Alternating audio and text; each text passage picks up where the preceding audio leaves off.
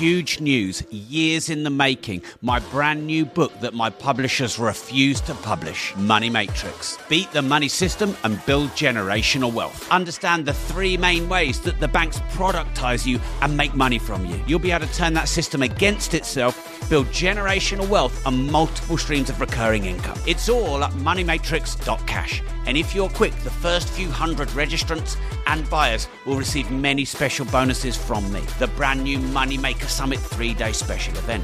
Meet me at a champagne reception. Meet me at a multi-millionaire networking dinner. Go now, moneymatrix.cash. This is huge.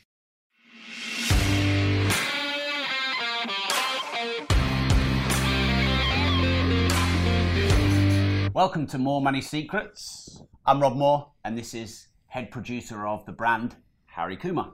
Harry here is going to grill me on the truth about money, how money really works, the darker side of the money system. Rob, how does money really work?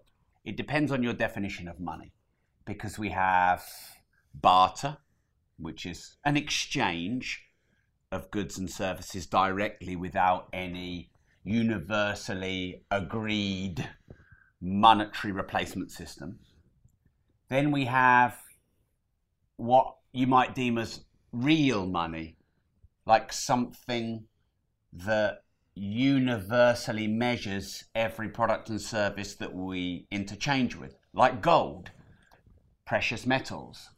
And then we have fiat money. And fiat money is debt created by central banks, i.e. governments, because you're led to believe that central banks and governments are independent of each other. They're not. They're one and the same thing.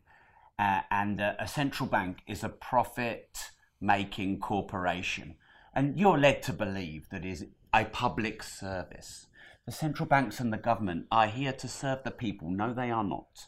They are corporate machines. They are profit-making entities. So the current form of universally agreed money is the fiat system. And fiat currency is debt. And you can't turn on a printer over there or a laptop over there and make your own money and lend it out. Not legally. No, not legally. But wouldn't that be a nice thing to be able to do? Well, that's what central banks and governments are able to do. They can essentially make an infinite amount of money created as debt or digital ones and zeros, and then they can lend it, they can invest it, and they can put it into the money supply. They can inflate money, which means devalue it. So money in its current form really is a depreciation of value and worth and a profit-making monopoly of wealth. So is money just currency then? Well, currency and money are different. The origin of the word currency is currere, which is Latin for flow. So money loves speed and money hates friction. Money works best when it flows. So for example, if I give you this 20 and then you go and put it in your pocket and then you go home and then you put it under your mattress, that ends the flow. So that 20 came from me, so I had 20, went to you, you had 20, so 20 plus 20 is 40, and then it stopped. So when money is hoarded and money doesn't flow, it doesn't reflect its true nature. So the way money reflects its true nature is to flow, where you buy something off someone, they give you £20 worth of products or services, and the faster money flows, the more value that is created out of this idea of money. So currency is a form of money, and currere means to flow. So this is why when you hoard money, you never get rich. You cannot get rich hoarding money. So let's say I saved 20% of my salary. bearing in mind, I've probably paid about 50% of my salary in tax. So I'm saving 20% of the remaining 50%. So I'm actually saving 10% of the gross and 20% of the net. The average salary for someone might not even reach $3,000 a month. So you're saving $300 a month. Like, you need 15 lifetimes to save $300 a month in order to build wealth. And saving is a form of hoarding. So this is a big myth in society and money, that you can save your way to wealth. The central banks and the governments want you to believe that. Why? Because they're the ones that will take your money as savings. The banks need your money to make profit. If the bank said, oh, Harry, we need your money because we want to lend it out and invest it out and we want to make profit on it and you're going to take all the risk and we're going to get all the reward, give us your money, come to daddy, of course, you're going to be like, no way.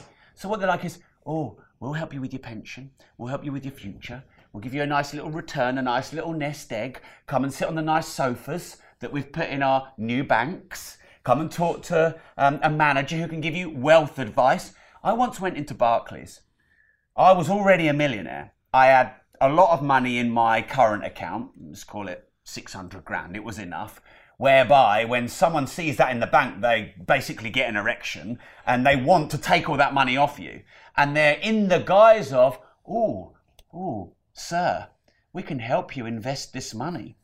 So a 20-something-year-old kid who stood on the desk at Barclays Bank pulled me aside to start giving me advice on what I should do with my money. The kid is probably making 30 grand a year and the bank just wants my money. So the system is not designed for you to get rich. It's designed for it to get rich. It's playing Monopoly and it's the banker. The central banks are the banker, and the banker could just go into the box and go, oh, more money! Oh, more money! Fuck you! Let's look at hoarding again. You probably have a friend or know someone who's tight-fisted, who never shares, never spends, never gives anyone anything. No one gives that person any money. So if you hoard money, the world looks at you and goes, that person does not share, does not give, money doesn't flow through that person, money stops at that person is selfish, I'm not going to give that person any money.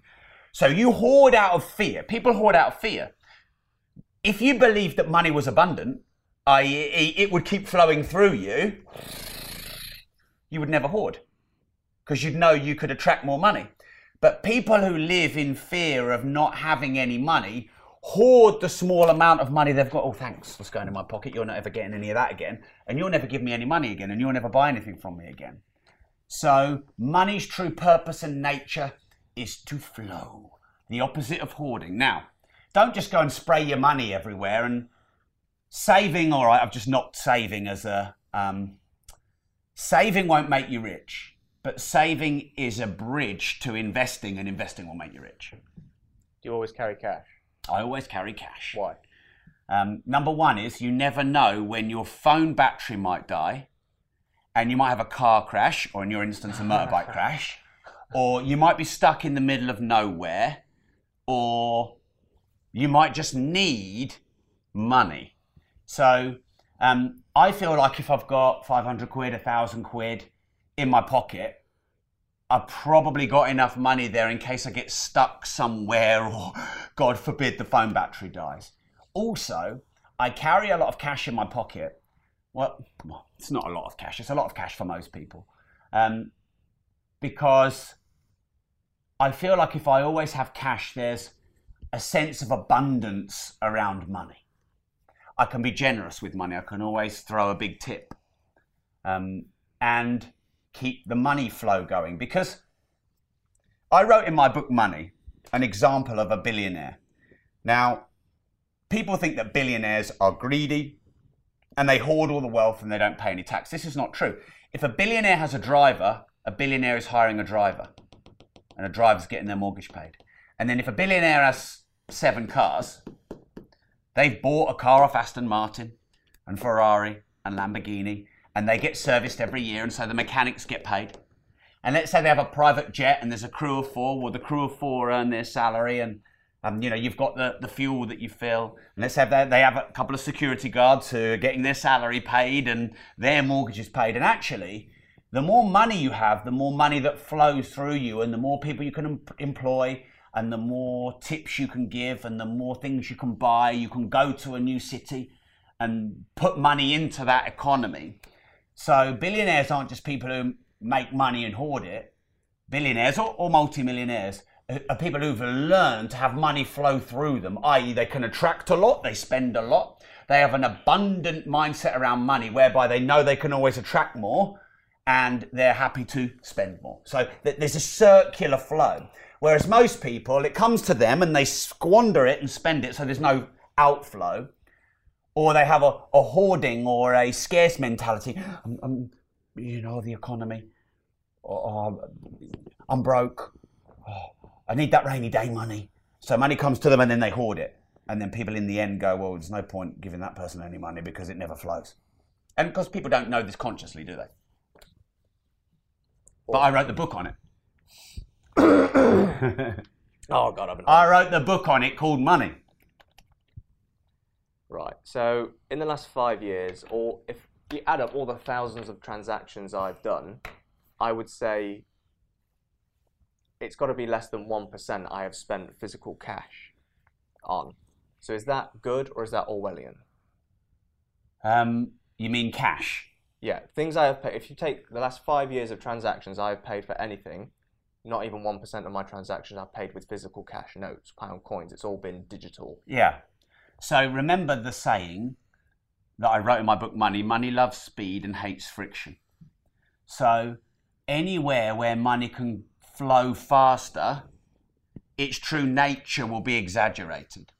So at one point, let's say 30 years ago, cash might have been one of the quickest ways to exchange money. Cash is much quicker. You're making shoes. I'm a farmer. I've slaughtered a cow. I want a pair of shoes off you. I'm like, that's worth a leg. You're like, I want 2 legs. All right, I'll go and get you 2 legs. I've butchered up the 2 legs for you.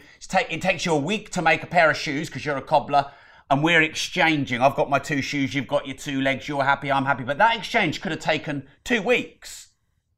And it's not divisible. And you can't store that meat. Money is a great store of value. Like, you might have a £20 note in your pocket. That might have come to you 2 years ago from a product or service that you exchanged for that. But you can't store those 2 legs of meat for 2 years. So money is a great store of value compared to barter. But barter is slow and inefficient. So cash or gold or some form of money or currency is a quicker form of exchange. Now, digital exchange is a quicker form than cash. So if you needed to buy something that was £10,000, it's going to be quicker to do it on your banking app than it is in cash. Because you have to go down the bank would do a load of security checks, the bank would use the guise of money laundering to make it really fucking hard for you to get 10 grand in cash out, but in reality they don't want you to have your cash back. Why would the banks want you to have your cash back? How does it benefit the banks that you get your cash back? While the banks have your cash, they can lend it and invest it and earn on it. When you have your cash back, they can't earn any money. So people think, oh yeah, money laundering, anti-money laundering, this, like, it's fucking ridiculous that you have to fight to get your own money out of the bank. Do you know, in Lebanon, one guy held up a bank to rob the bank to get his own money out. Like, it's almost at the stage now where if I want to go to Barclays and get out £500,000, I'd have to rob the fucking bank for my own money. So anyway, I'm going off on a tangent here. Back to cash. So cash is no longer the quickest form of monetary exchange. So therefore, digital transactions become more ubiquitous than cash because cash is slower. Now, cryptocurrency could be an even quicker or better exchange of money, could be, and therefore could become more ubiquitous and could even replace banking apps. But there's more other factors at play here. If you have cash, you have the potential to do business behind the back of the government and the central banks. I.e., someone could sell you something for cash, you could exchange cash for it, and you could bypass some tax. Does that serve the governments and central banks? No. So would it be in the governments and central banks' best interest in terms of making maximum profit to get rid of cash? Yes. Now, here's the problem. Take away cash, take away freedom. What about the millions of people that don't actually have online banking? Do you know there's millions of people even in the UK that don't have an internet connection, can't get on the internet, don't use banking apps? How is it fair if they're not allowed to use cash anymore? And a lot of people, they manage their budgeting through cash. It's much easier to budget by going, okay, I've earned my £2,000 this month. I'm going to go to the bank. I'm going to draw out 20, 40, 60, 80, 100, 120, 140, 160, 180. Okay, so I've drawn out 200. That's my spending for the month. It's much easier to budget like that than it is to just keep getting your phone and going, tap, tap, tap, tap, tap. Shit, I spent 500 and I only had a budget of 200. All these people are going to get fucked when there's no cash. But do the government even care? Well, the government is made up of many states, many boroughs within a state, and many individual politicians within a borough or a council within a state. So in a way, it's a little bit unfair to slap. There's no one world government, and there's no one person, the evil, greedy bastard zillionaire, who runs the one world government. So many politicians probably care more about their own career than the good of the people. And those rare politicians that really care about the good of the people are probably stuck in a system that doesn't really care about the people. I remember Nigel Farage, he said to me, there are two types of politicians. Those that want to be someone and those that want to do something. And he reckoned that most of the politicians wanted to be someone, i.e., look at me, I'm a politician, I'm a celebrity, I'm a superstar, I've got this amazing career. He said the best politicians, the type of politicians we need, are the people who want to do something, i.e., for example, I want to teach the world how money really works. And I want to give people a real life financial education. That's not being someone, that's doing something.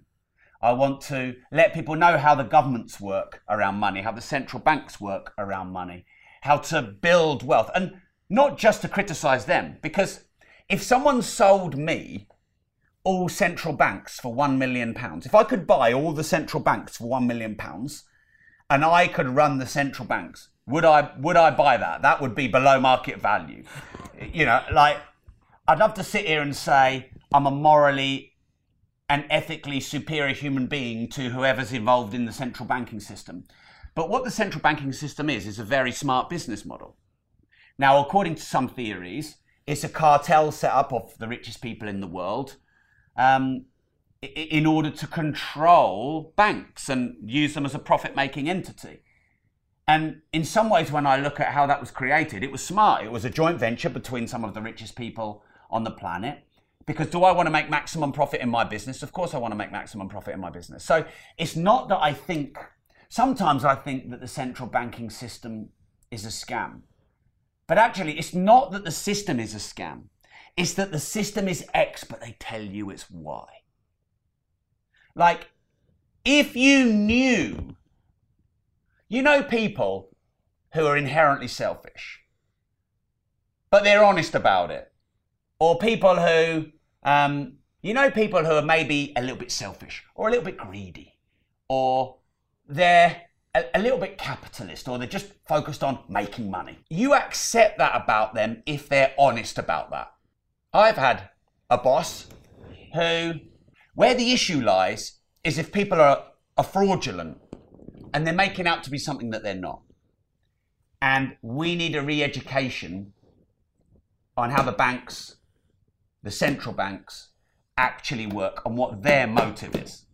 And when you understand their motive, well then that's on you if you're going to go and lend them money.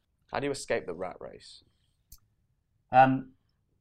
Well, the rat race, like a hamster in a wheel, is when you are employed in a job you don't enjoy, but you feel stuck. Like if a hamster tried to get out of the wheel, but the wheel has got so much momentum. I don't know if you've seen those images where the hamster's running in the wheel like that, but in the end, the wheel's got so much momentum. If the hamster stops running, it just goes round and round and round and upside down. That's the rat race. Now, being employed is not the rat race. And a lot of people mistake this. The rat race is when you have lost your way, you're in a job you hate, and you feel stuck, and you haven't yet made the decision to come out.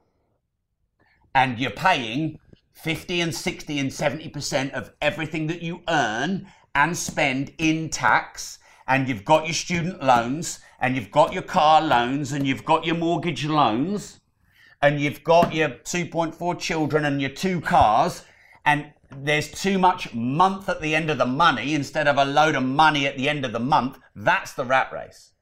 Now, if you're a doctor, a dentist, or a lawyer and you're employed and you love your work, you're not in the rat race.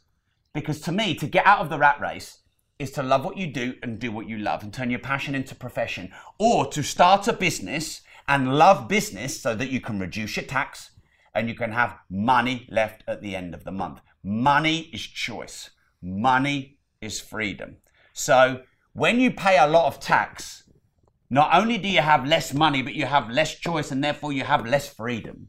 So to escape the rat race is to love what you do, or to start a business, or to become an entrepreneur, or to turn your passion into your profession. I've got a video here. I want you to watch it and react to it. Now, this alludes to some of the stuff we've been talking about before. It's involves our... Andrew! I haven't seen Andrew for a little while on my socials. You do not understand that. Money is not real. The reason you do not understand that is because you're living inside the matrix. You must escape most of the things they told you are real. The judicial system is not real. The financial system is not real. None of it's real. I know you want one, and it's not real to me. And I can take some of this not real entity and give it to someone who believes in it, and they will give up their time and their life doing what I want for something that isn't even real. For you to make as much of it as possible, you need to start understanding it's a matrix trick, and I'm going to allow you to learn inside of the real world. 19 modern wealth creation methods, things you're not hearing anyone else say, things that are not taught on YouTube, only I will teach you. 500K, well over 6 figures. Consistently doing 10 grand a day, around 35,000. Inside Andrew Tate's The Real World. So, money is and money isn't real. In that, how money isn't real is that money is created as debt, and then the system lends and invests that money and makes profit and lends it to you and makes profit out of you.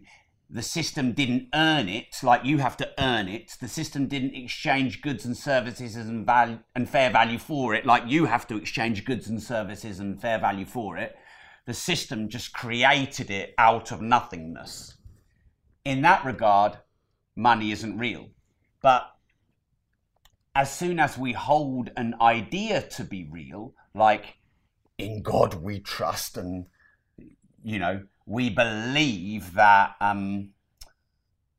we will receive equal value to this piece of paper that we hold, once we believe it's real, then it's real to us. So it's a complicated...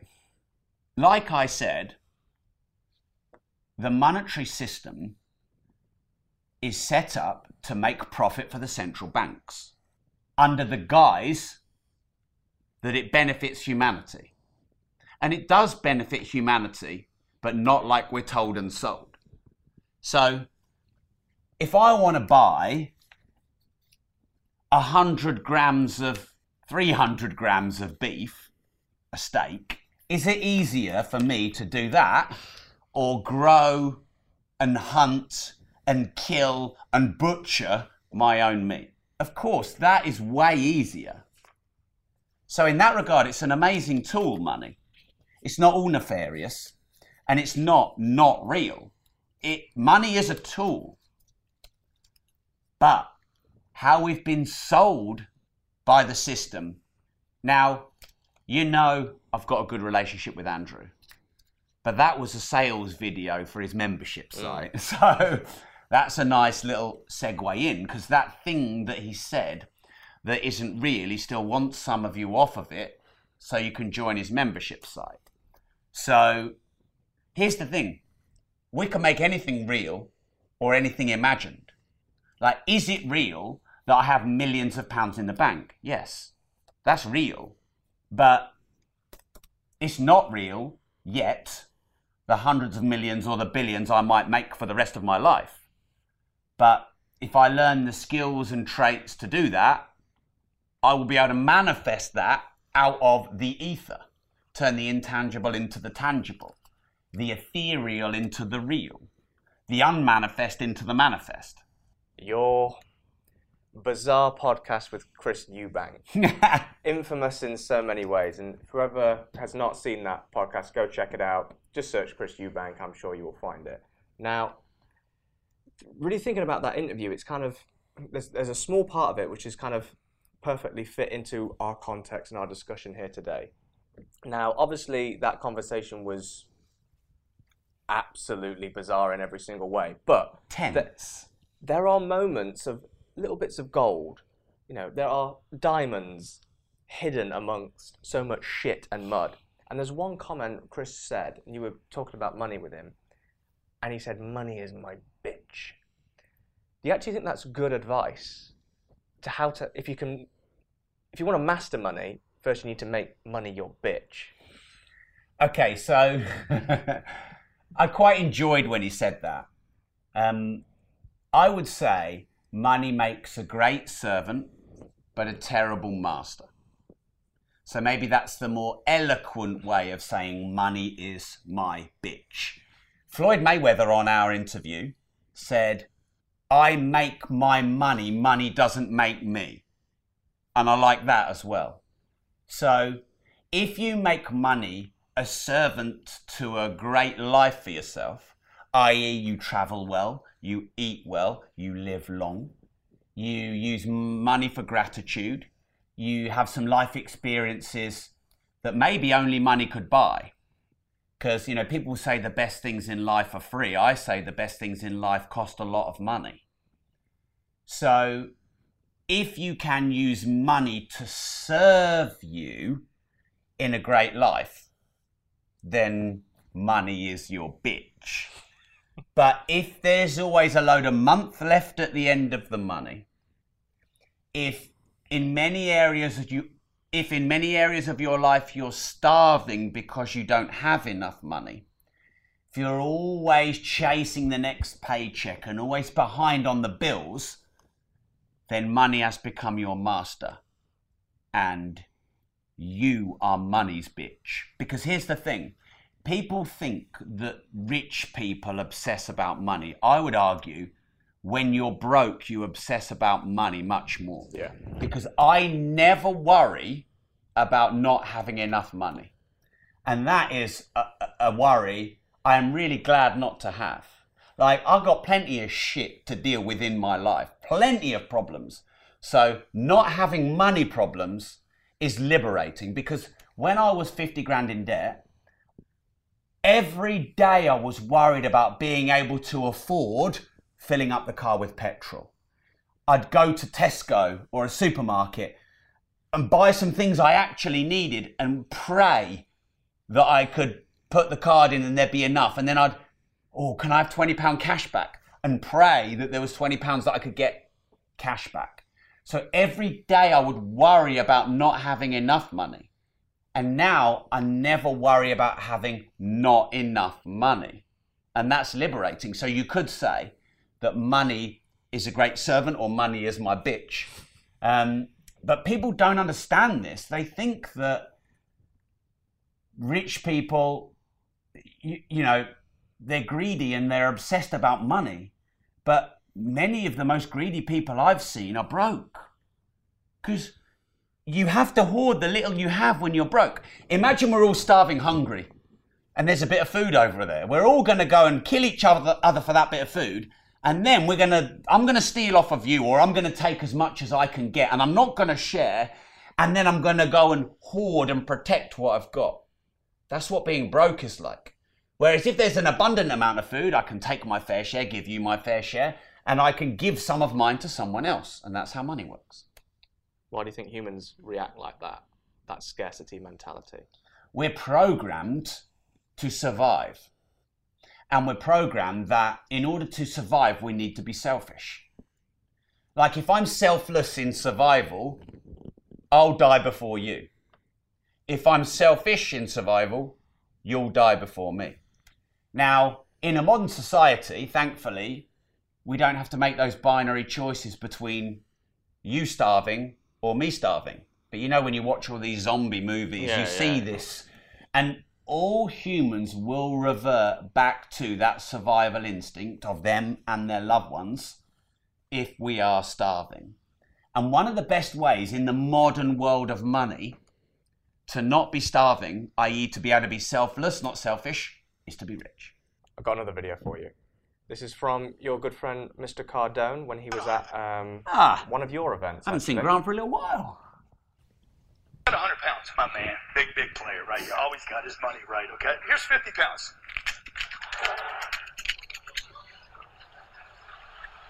I'm giving you guys a finance class right now. Money is a piece of paper. It's worthless. It's garbage. It's made up. It's fiat. Back in the day, man, they were carrying valuable around, carrying gold and rubies and diamonds. You couldn't get rid of that easy. They're like, we got to get people liquid. We got to get it easy for the money to roll around town. Who's got a match?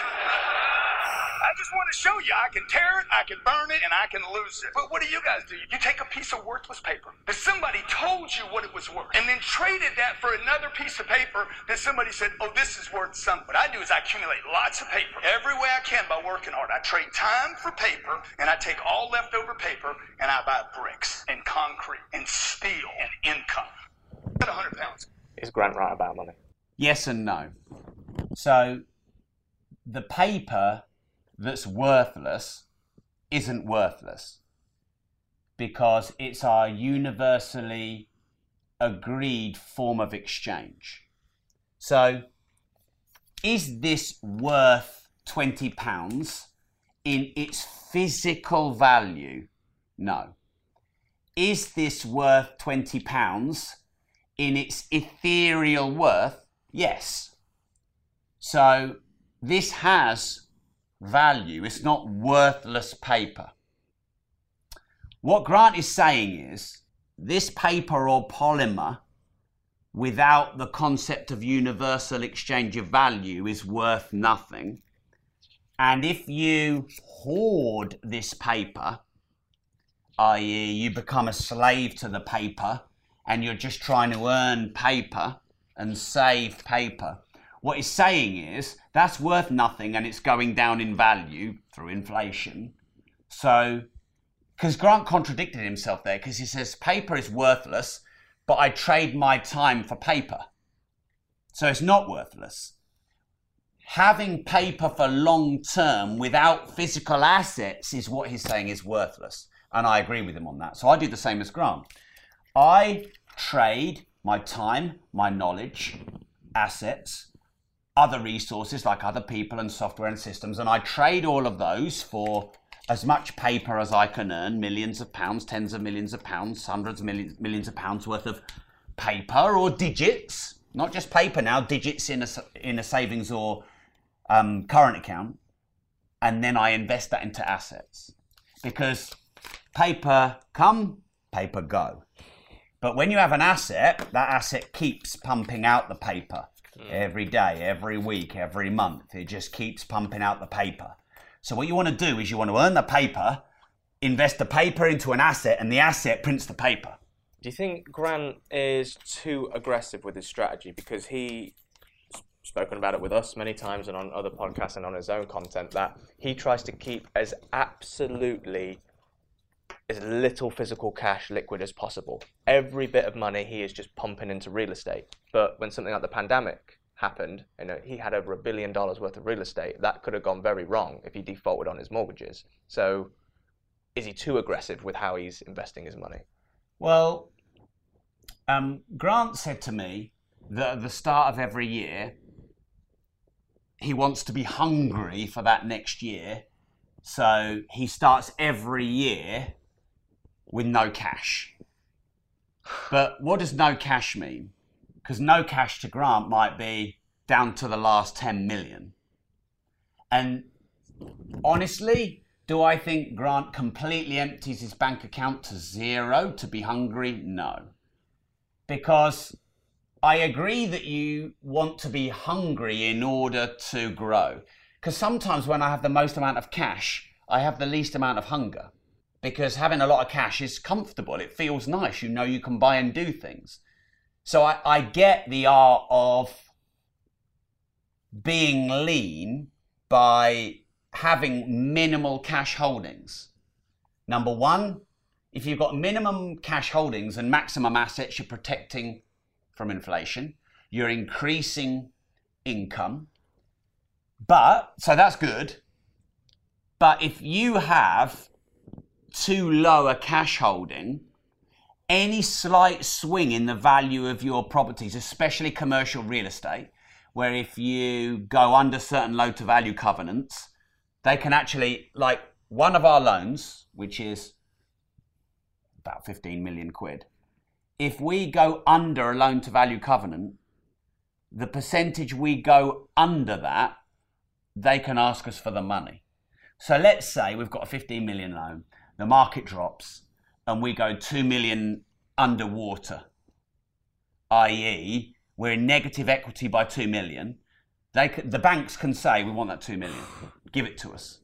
I've seen it happen. I saw it in the last recession. I knew people who owned big shopping centres in the UK, and the banks just said, we'll have that 3 billion loan back, thanks. And if you don't have cash, you're fucked. Now, you could argue, all right, well, I might be able to go and raise cash because I've got to be resourceful. So I think you need a percentage of cash in your portfolio.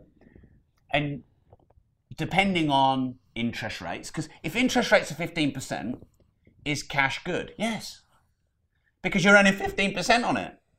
So when interest rates are high, I probably want more cash. When interest rates are 0.5%, is cash good? No. When there is a recession and crash and assets are going really cheap, is it good to have cash to buy them all? Yes. I saw someone who's quite a well-known influencer say at the moment he's got 25% of his holdings in cash. For me, that's a bit too much.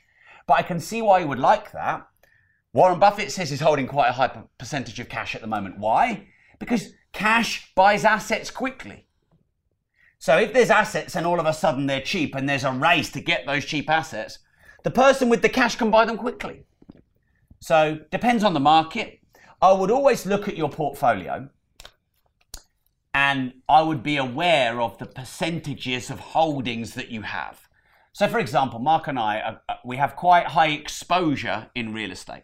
Isn't it a paradox that I have 360 property units and 1,350 tenants in my portfolio? And you'd think that's good because of the amount of money that makes and equity and growth. But that is also exposure to risk. If you have a load of retail and you're dominating the high street, but then there's a lockdown, you have exposure to risk. Or Amazon launches. Amazon killed a load of retail. So upside has downside. And so too much cash, exposure to inflation, theft, loss, wastage, emotion. Not enough cash, exposure to fluctuations in the market. You pay taxes because you're working for money. Robert. They tell you to save money. Do you know why they tell you to save money? I don't know. It's the banks run the world. The rich run the world. So let's say you save $1 US or €1 or €1. The banking system can lend out 10. then they tell you to save money. So they want you to save money so they can lend out your money 10 times. So your dollar became worthless 10 times over. What do you think? All I can say to that is I completely agree.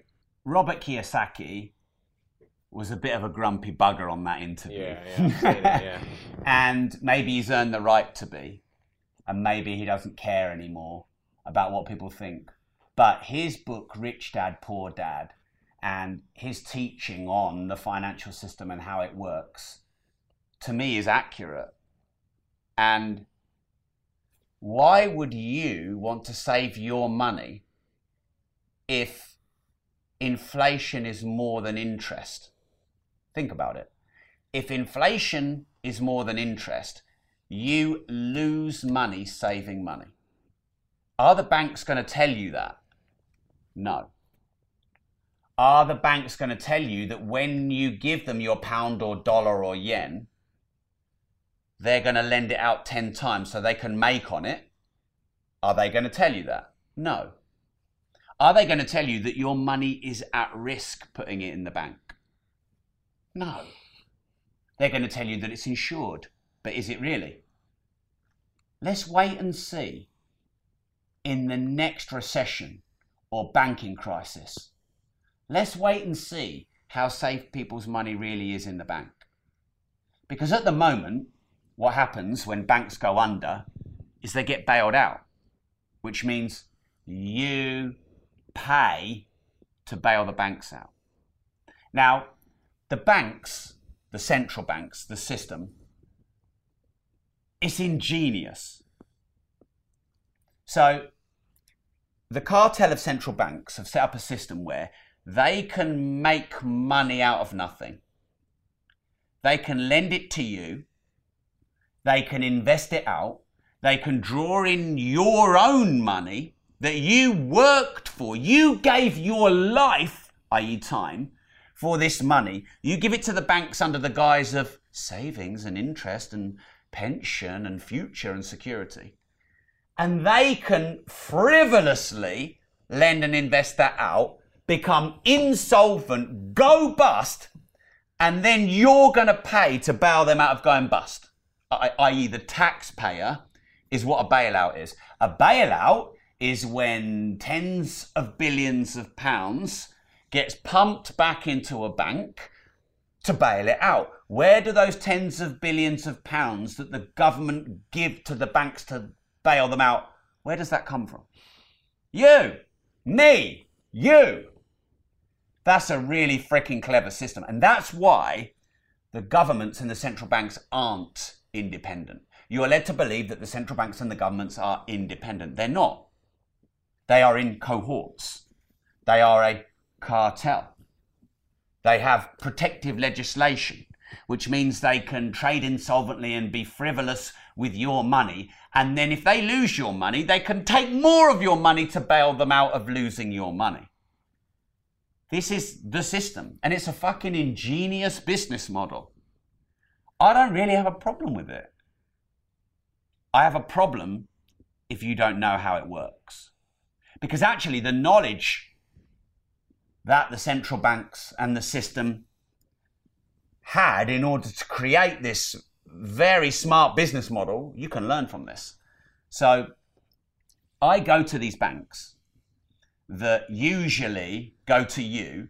The bank goes to you, lures you in to deposit your money with them. I do the opposite.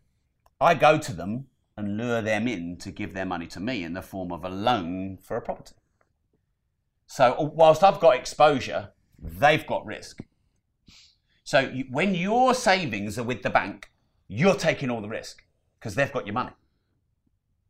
But when I go to the bank and say, lend me 15 million for this property project, I've got exposure, but they're risking their money.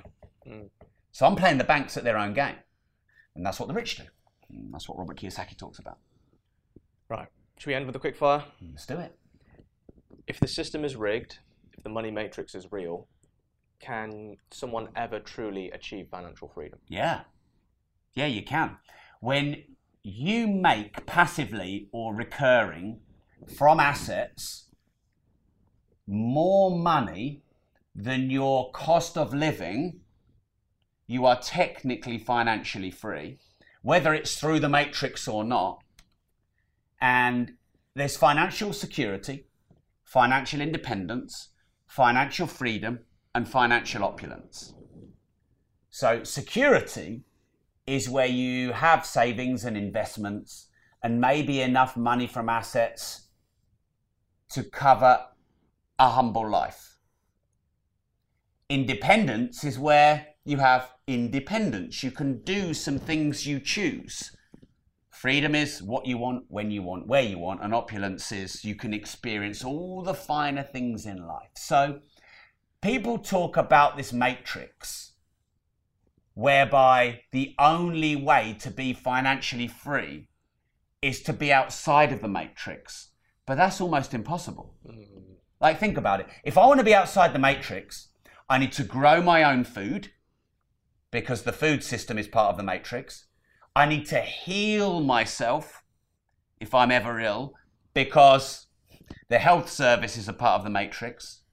I need to create my own form of money because money is part of the matrix. I need to have my own assets unrelated to the matrix. It's impossible. So what you do is you use the matrix to build your assets and your income and your lifestyle in a way that serves your personal goals and freedoms and desires. I still go to matrix-related banks to get loans. I still have a matrix-related bank account. I still rely on matrix-related food industry and healthcare industry. I still pay taxes to the matrix.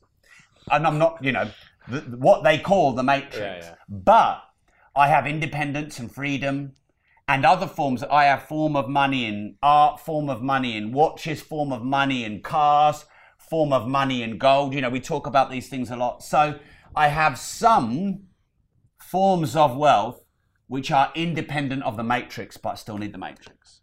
But if the matrix deems you to be a threat, just like what they did with Roman Abramovich and Andrew Tate, they will come for your bank accounts, they will come for your real estate, they will come for your watches, they will come for your cars, they will shut everything down. Then what? So can you ever truly have financial freedom in this matrix if it is true, if the system is rigged? Well, with money from Russia, I don't know for sure if Roman Abramovich's money was all earned by himself or if he was in some kind of partnership with Putin and the Russian government. I don't know. But it's only the UK that Abramovich was essentially exiled from. And so Abramovich and Putin and whoever within Russia can go and create monopolies and commerce and industry and exchange in 199 other countries. So Putin, Russia and Abramovich haven't been cancelled by the matrix because they're very powerful people in their own states. But the UK put them under temporary exile, if you like. Temporary, you mean permanent? Well, we'll see, won't we? We'll see how long it takes. Because here's the thing.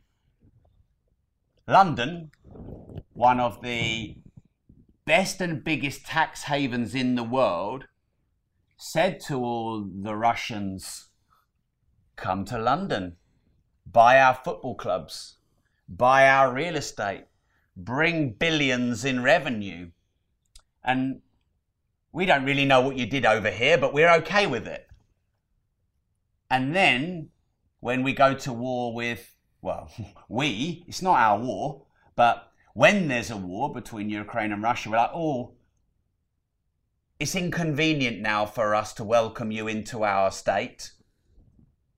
So sell the football club and go back to Russia. We were quite happy to accept the money in. So, yeah, bit of hypocrisy there maybe. What was the question? Can you ever achieve financial freedom if the matrix is real? Because it controls everything. It can shut you down. So that's Abramovich discussed. Now Andrew Tate discussed. Andrew Tate has openly, regularly criticized the matrix and the system and gained hundreds of millions of followers and billions of internet searches, and is maybe currently the most notorious person for challenging whatever this matrix is. You don't have to do that. You don't have to be a critic of the matrix. You don't have to go and attack publicly this system. You can just learn how the system works and build your own hybrid machine of learn and leverage the system, become free of the system.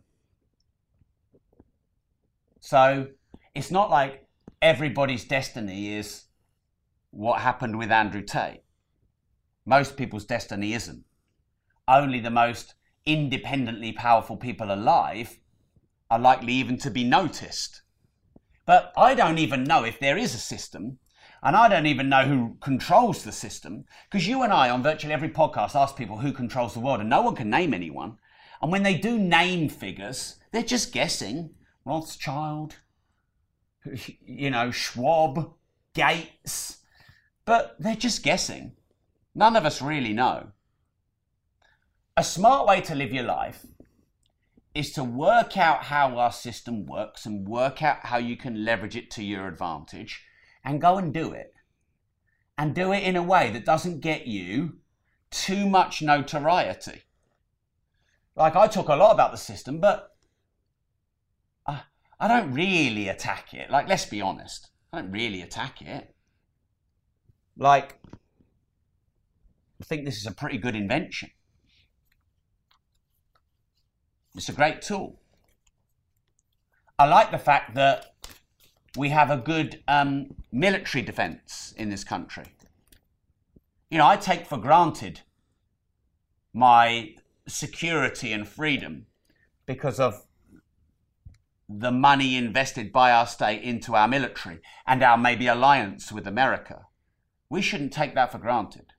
Not every country has that safety and security. So the system serves as much as it hinders.